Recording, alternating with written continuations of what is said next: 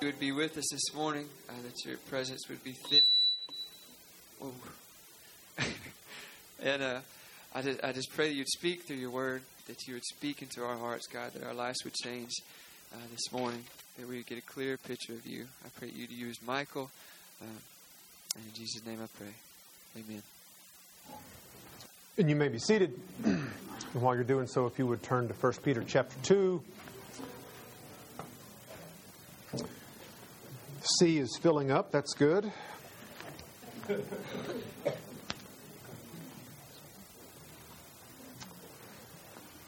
Those inside jokes from earlier. 2 Peter chapter 2, we will begin in verse 18 this morning. Got a question, though. Who knows who the very first person to break the 4-minute mark in the mile was? Anybody know that? Yeah. He didn't pull a muscle. He did not pull a muscle. That is correct. Or he wouldn't have done so. Anybody know who that was? Roger. Say that again? Bannister. Roger Bannister. Now, you know when that was? Year? Decade. 50s. In the 50s. Very, see, he is on...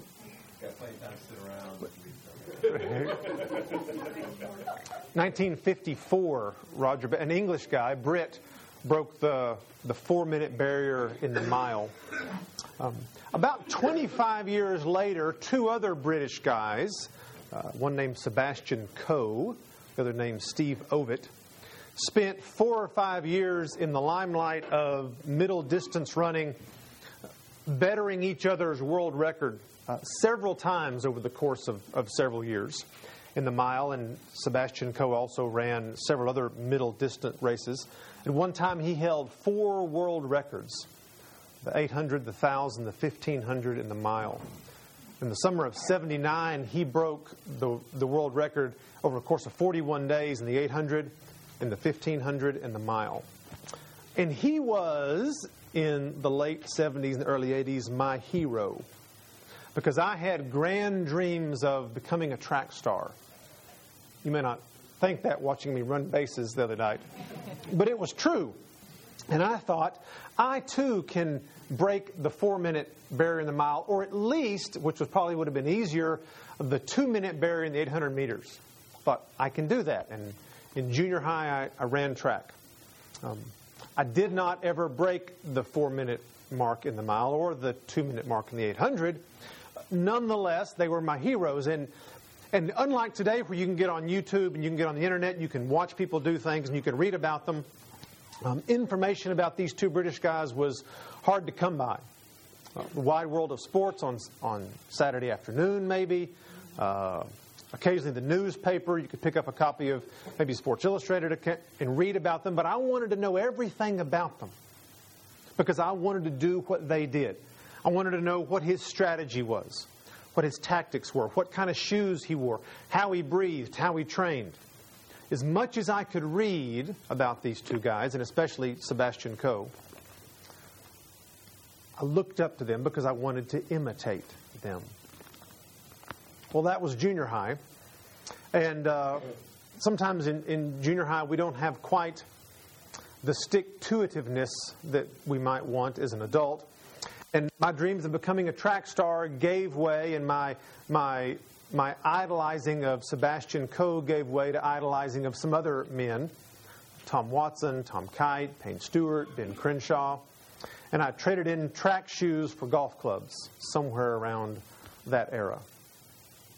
I didn't endure, didn't persevere. I really believe, you may find this hard to believe, that had I persevered, had I continued to train, that I could have done one of those two things, either broken 2 minutes in the 800 or 4 minutes in the mile with time and patience and effort and hard work. But I didn't persevere. I didn't endure the trials because, well, to be quite honest, golf was a little more palatable and a little less strenuous effort than track would have been. Put it that way. And then over time, you know, that idea of becoming a great golf star also faded for things like other time and money sort of got in the way. Wasn't willing to endure what needed to be endured to become a great golfer either. Those things happen in life, but regardless of what we choose to do, most of us, whether it's a hobby or a sport or music or even a profession, there are other people in that field that we look up to, that we want to imitate because they've gone before us. They've blazed the trail. They've done what we want to do, and so we want to know, how did they do that? What was their method? What was their training regimen like? How do they do what they do? If I wanted to become, a fish person, right? Look to the Browns, right? Learn all I can from Brandon and Howard. The Christian life is like that as well. Regardless of what we are trying to work on in the Christian life, whether that's behavior, whether that's our thought life, or whether that's working on spiritual disciplines, there's always someone to look to. The good news in the Christian life is that someone doesn't change with time. People we might idolize as track stars 25 years ago or 30 years ago, well, there are new people come along to replace them, that train better, have new ways of doing something, can run faster, run farther. There are golfers who can do things that some of those old-timey guys couldn't do, hit the ball farther.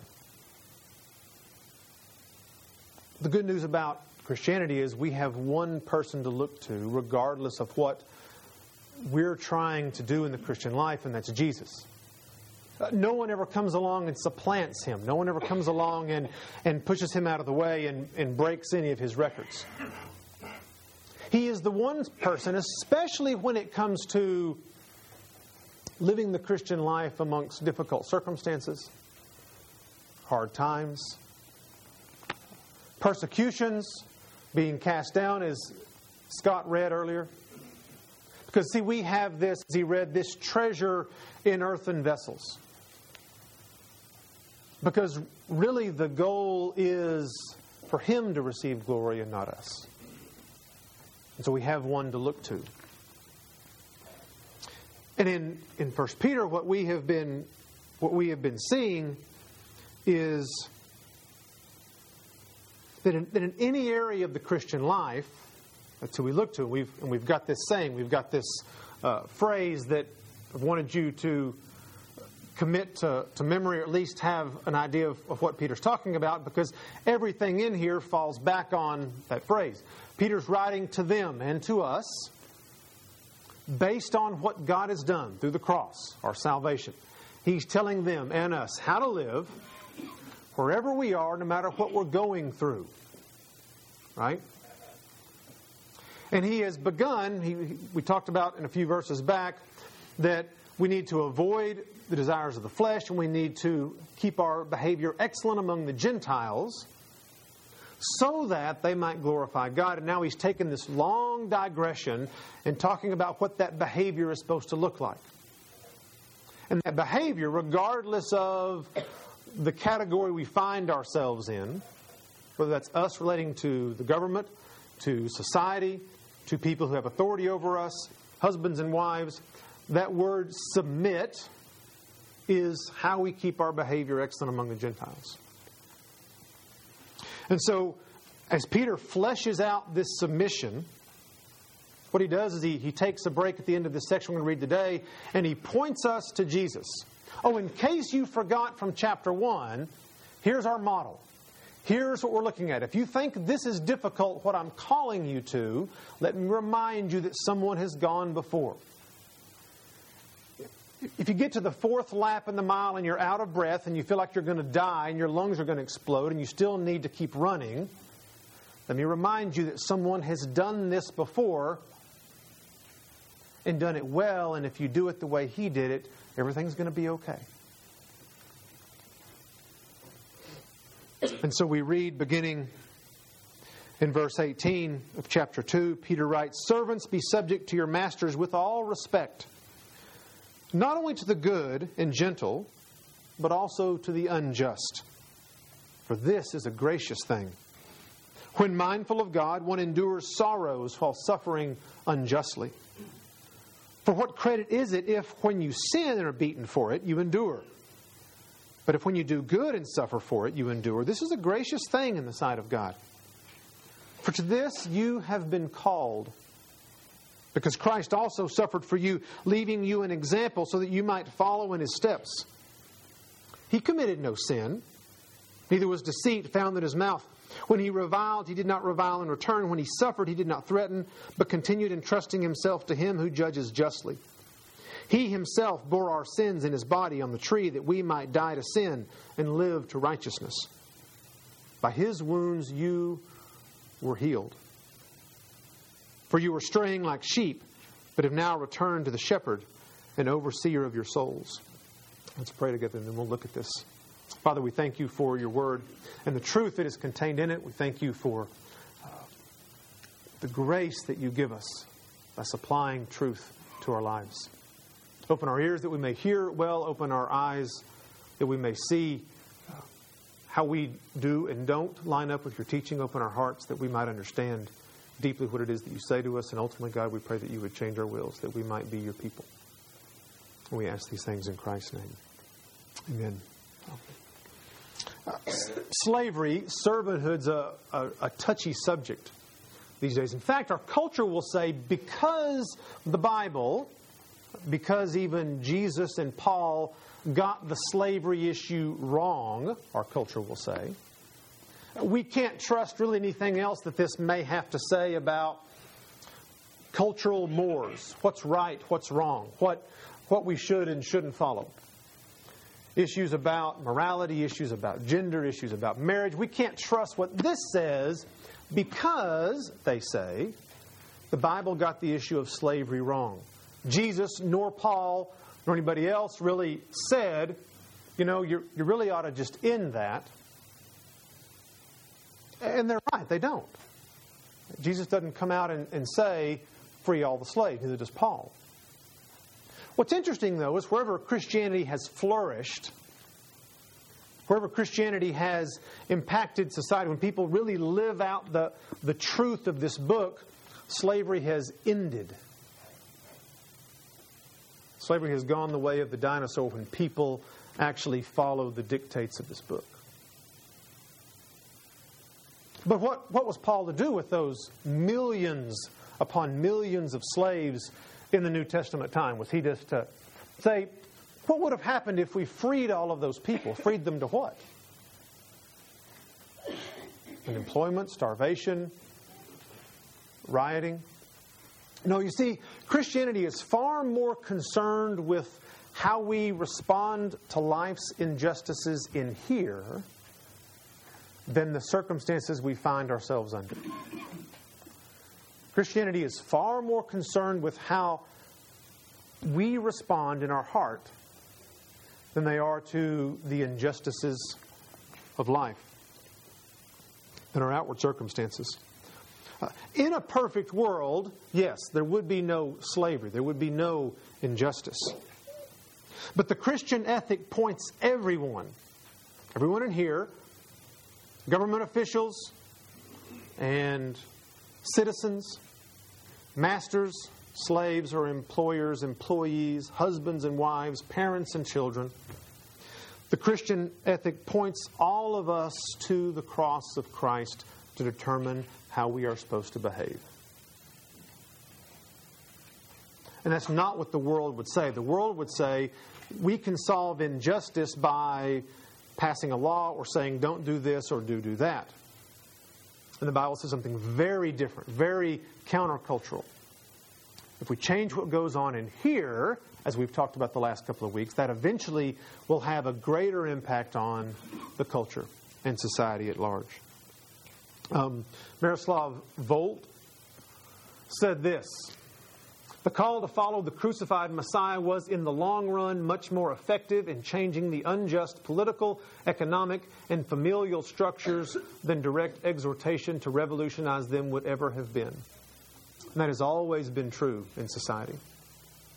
In fact, what we find, if you think about William Wilberforce and the whole slavery issue in England, for years and years and years, year after year after year, he put forth a bill in Parliament to end the slave trade, and it was shot down year after year after year. And finally he decided, What's got to change is we've got to change people's hearts.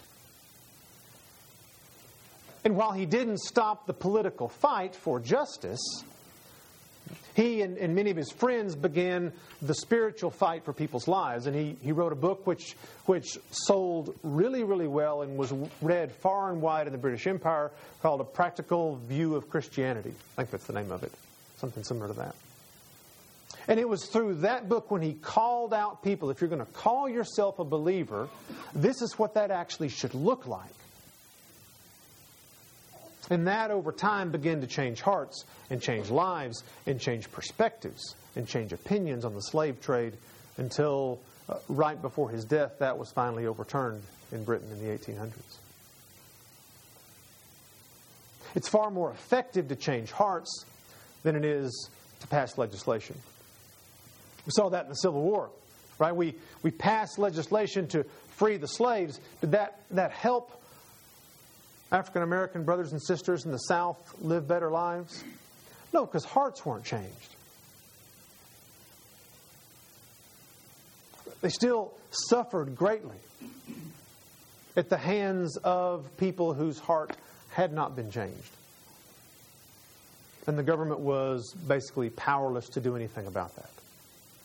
Now, we can free them, but we're going to free them to a life of continued pain and misery and unjust treatment in the South for years and years and years. Because hearts weren't changed. The battle was just fought with legislation and not with the gospel. And so Peter says, servants, be subject to your masters. He enters into now a section where he is dealing with really the household. And in the Greco-Roman world, people would look at the household to see if you were good, to see if you were acceptable. So this word for servant's a different word than Paul uses. Paul uses a big general term. This is actually a technical term for a household servant. Not one that works in the field, but one that works in the house.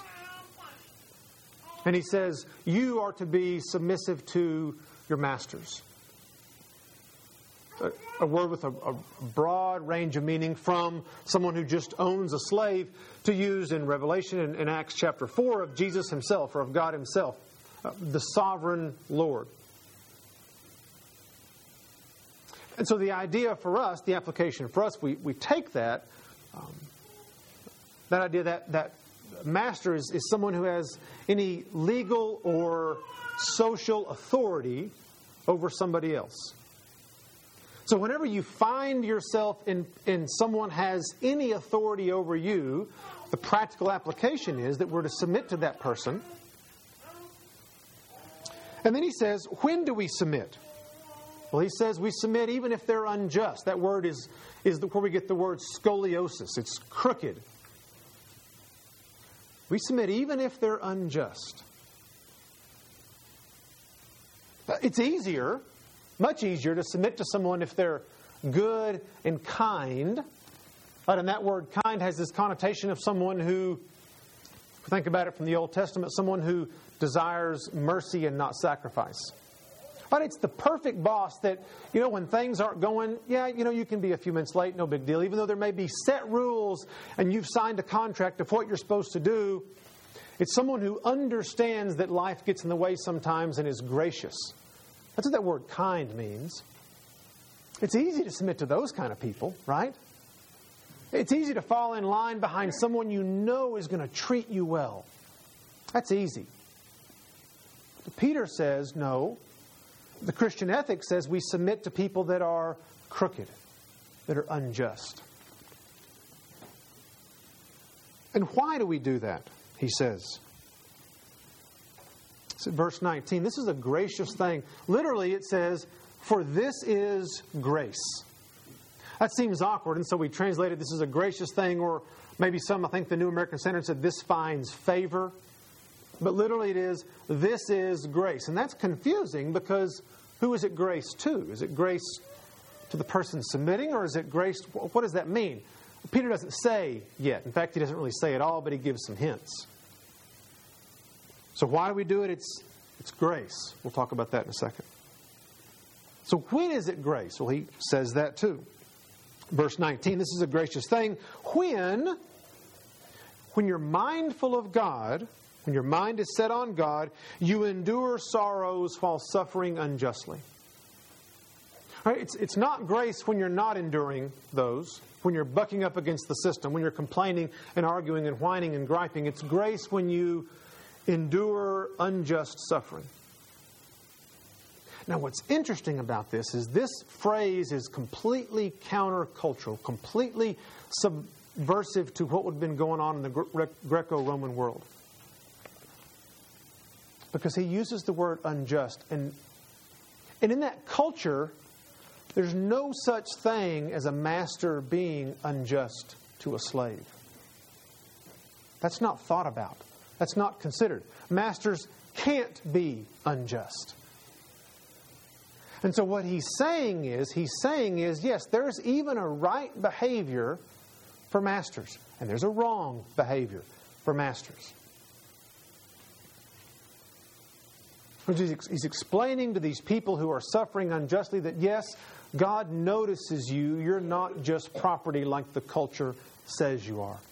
He understands that what you're experiencing is unjust. He gets it. And that's a huge issue in that culture. Because again, masters can't be unjust. It's just not a category they thought in. Slaves were property.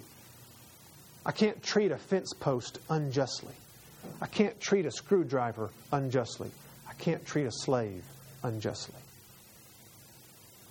And yet Peter is saying, God understands that what you're experiencing is injustice. And I want you to endure up under that anyway.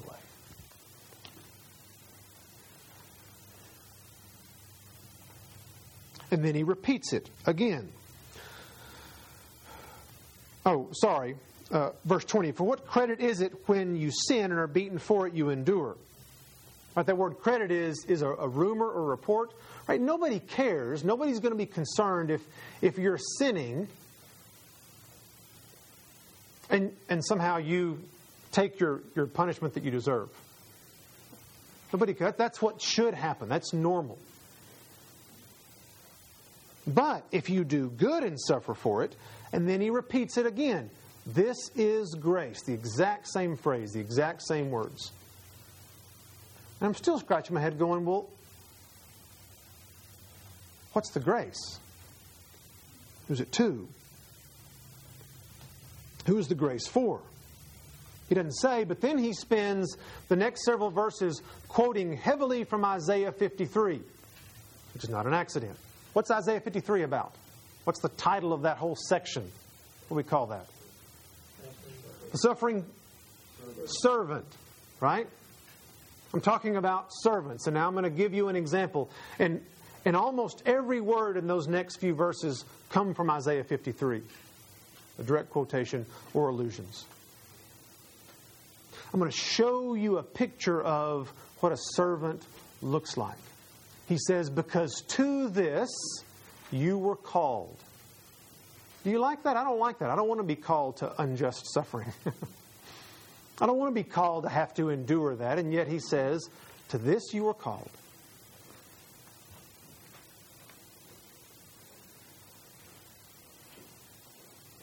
Because Christ also suffered for you, leaving you an example. And then he goes through and he explains that example. He suffered unjustly at the hands of a cruel master. And who was that cruel master? You know who that was? That was us. Oh, we could blame it on the Jewish leaders. We could blame it on the Romans. But Peter says he bore our sins in his body on the tree. Our sins. We were the unjust master that put Christ on the cross, that made him choose to endure suffering. It was our sin. It was your sin. It was my sin. Right? He suffered for those, and he did that willingly and obediently for those that put him there. And what was the result? What was the result of that endurance, of that suffering? It was grace. Now, I don't deny that God supplied grace to Jesus, especially in the garden when He needed it. But who was the grace for when Jesus endured suffering? It was for the people He suffered for. It was for us. By His wounds, we were healed. Dying to sin, we live to righteousness. Straying, we turned back. Peter doesn't say who the grace is for, but he paints this clear picture. Hey, if you're paying attention at all, the one that we look to for the model of suffering, when He did that, grace was supplied, and it was supplied to the people He suffered for. And so we need to put two and two together for a moment. When we endure under hardship, when we endure under suffering, when we endure under injustice, there is grace. And the person that it's for, the people it's for, is for the people who are treating us unjustly. Now, that doesn't mean God doesn't supply what we need at the time that we need it. But the message of this passage is, as the message of the last several verses, right? Remember? Go back to what we read a few days ago. Keep your conduct excellent among the Gentiles. Why? So that they might glorify God in the day of visitation. We do what we do so that they might get a picture of Jesus. They might receive that grace of knowing what our Lord and Savior looks like. We submit to the governing authorities. Why? So that we might put to silence foolish ignorance. They might get a picture of what grace looks like. They might see God living in us. They might see that power that's in these broken vessels and go, oh, I'm wrong about them. There's no guarantee. Right? There were people that still ignored the cross. There were people that still saw what Jesus did for them and didn't care. But that grace was offered. When you and I endure under unjust suffering, whatever that looks like, citizens to government, employees to employers, slaves to masters, husbands and wives, parents and children, what we are doing is we are presenting a picture of the gospel for the world to see. That's what we're called to. You and I, every one of us in here, from the least to the greatest, the youngest to the oldest, we are called to present a picture of the gospel to the world. And where that happens best is in the same way that the best picture was presented, Jesus Christ on the cross. So when we endure under suffering, that paints a picture for the world of grace, of the gospel. That someone's willing to give themselves for someone else. I'm willing to obey you. I'm willing to submit to you even when you're crooked and cruel and unjust. Right. Grace. It's that love that puts someone else first, even if that someone else is unjust. That's grace. And that's what we've been called to present to the world. And the world is watching. Kids, listen up. From the least to the greatest. Right? When you're called to submit to your parents. And sometimes, maybe more often than not, your parents are unjust. They're not right. Or at least you think they're not right. We can debate about whether that's true or not. When you endure under either perceived injustice or real injustice, you're giving your parents grace. And if you do that in public, you're giving the world a picture of what the cross looks like. You're showing Jesus to the world. But when you roll your eyes and sigh and stomp your feet and say no and disobey and are unkind and ungracious, what you're communicating to the world, and especially in public, what you're communicating to the world is, I serve a God who really wants His own way and doesn't care about other people. then that's blasphemy to the God of love and graciousness. But it's not just kids, parents. You too, when you complain about the government, when you fail to submit to something that we've been called to as citizens of a particular country, when you complain about employers, when you roll your eyes at anything or anybody that's in authority, whether that's a piece of legislation or a stop sign or an individual, especially when we do that in public, we're communicating to the world that I serve a God who is selfish and wants His own way. Versus communicating to the world that I serve a God who is giving to the extreme. And we need to be careful about how we choose to relate to authority. Because again, what changes our culture is not going to be fighting the battle that's out there. There is a battle that's out there. There's lots of battles that are out there. Important battles. Huge injustices. And things that go against what this teaches.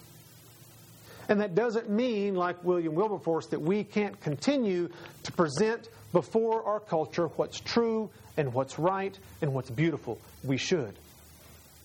But that's not how that battle is going to be won. It's going to be won when we show the world the cross of Christ. That's how that battle is going to be won. It's the only way it's going to be won. And the question is, are we willing to do that? Are we willing to endure the training that is required? You see, anybody, even in junior high, can run that first lap of a mile fairly quickly. In all the track meets I ran, most people that entered those races could get that first lap in even under 70 seconds. It was the second and the third and the fourth we find out who really trained. Right? You start out fast because you know there's a bunch of people jockeying for position. But shortly after you make the turn to second lap, we find out who did and didn't train. People become winded because you run the first lap fast so you can get rid of the people that aren't supposed to be there. And for us in the Christian life, sometimes it's easy to start out well. Okay. 2 or 3 weeks ago, I asked you to read through Galatians 5. To pray through both of those lists, the desires of the flesh and the fruit of the Spirit. Some of you may or may not have done that. You may or may not have found that to be easy or difficult. It may have been fine for a week, and maybe even God helped you kind of think through and fight those desires as we talked about. But we find in the second and third lap that we become winded. And if we haven't trained, if we haven't endured, if we haven't worked on it, we find that we're falling farther and farther behind. And really, if there's no one watching, we can step off the track and say, that's too tough. And so the challenge again is, will we endure? Will we train? Right? It requires our participation is part of our sanctification. Paul says, work out your salvation with fear and trembling. That's our part. We come before God and say, God, I'm not perfect. How do I need to change? And we ask Him, and we fight that battle. For it is God who works in us to will and act according to His good pleasure. If we're willing to say, God, change me, He will meet us there. If we're actually willing to say, God, I want to be more kind. That's the fruit of the Spirit that I think I lack on. God, I want to be more kind. And if you say, God, will you help me be more kind? He will bring to mind His power in places when you find yourself being unkind. And in His graciousness and in His kindness, He will give you practice. There's that joke, don't pray for patience because you'll get a chance to practice. We kind of laugh at that and say, well, that's a bad thing. No, it's a good thing. Or what would we think about a coach who sent me out to run my very first mile and he never had me train or practice? I'd be throwing up by the third lap, right? I'd be dead. That wouldn't be kind. That would be cruel. So it's God's kindness that He puts us in situations to allow us to practice the fruits of the Spirit, to allow us to fight those desires of the flesh. Now, we should pray, God, show me where I'm wrong. Show me where I'm not following the ways you would want us to do. And then be prepared and be grateful when He puts you in those positions where you get a chance to practice walking by the Spirit. Where you get a chance to practice those things we talked about a few weeks ago, of avoiding that, of saying no, of setting our mind on God instead of the thing that's tempting us, of holding those things in our mind until the temptation flees. Right? If we're not willing to enter into that, we'll never compete in that race. That's what God has called us to. He wants to change our hearts. And He's given us the perfect example to do that. Jesus. Who again, because Christ also suffered for you, leaving you an example so that you might follow in His steps. But it's like getting a personal training experience with Sebastian Coe. He's going to come and show up at my junior high track meet and say, hey, follow me. I get to follow in his steps. He committed no sin, neither was deceit found in his mouth. When he reviled, he did not revile in return. When he suffered, he didn't threaten. Oh, and he could have threatened. He's the creator God of the universe. As he told the disciples, I can call down legions of angels if I want to. It's not like he didn't have the power or the authority to put the Romans in their place at that point in time. But continued entrusting himself to the one who judges justly. He himself bore our sins in his body on the tree, that we might die to sin and live to righteousness. By his wounds you have been healed. For you, we, all of us, were straying like sheep. My wife's raised sheep. Anybody else had sheep? They're stupid.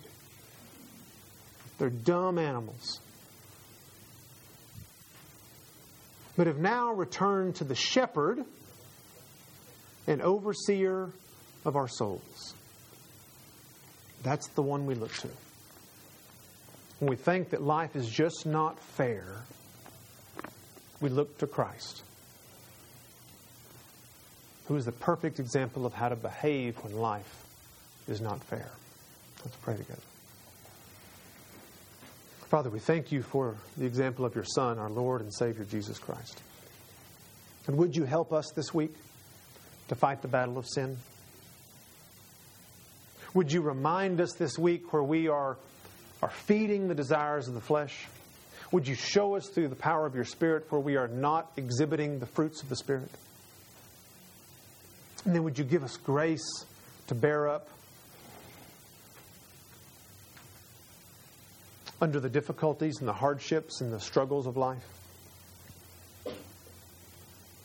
And in that process, would you change our hearts that we might be these earthen vessels that display your glory? That the world may see that the power is not of us, but is from you. And that they might turn and glorify you when you come again. And we ask these things in Christ's name. Amen.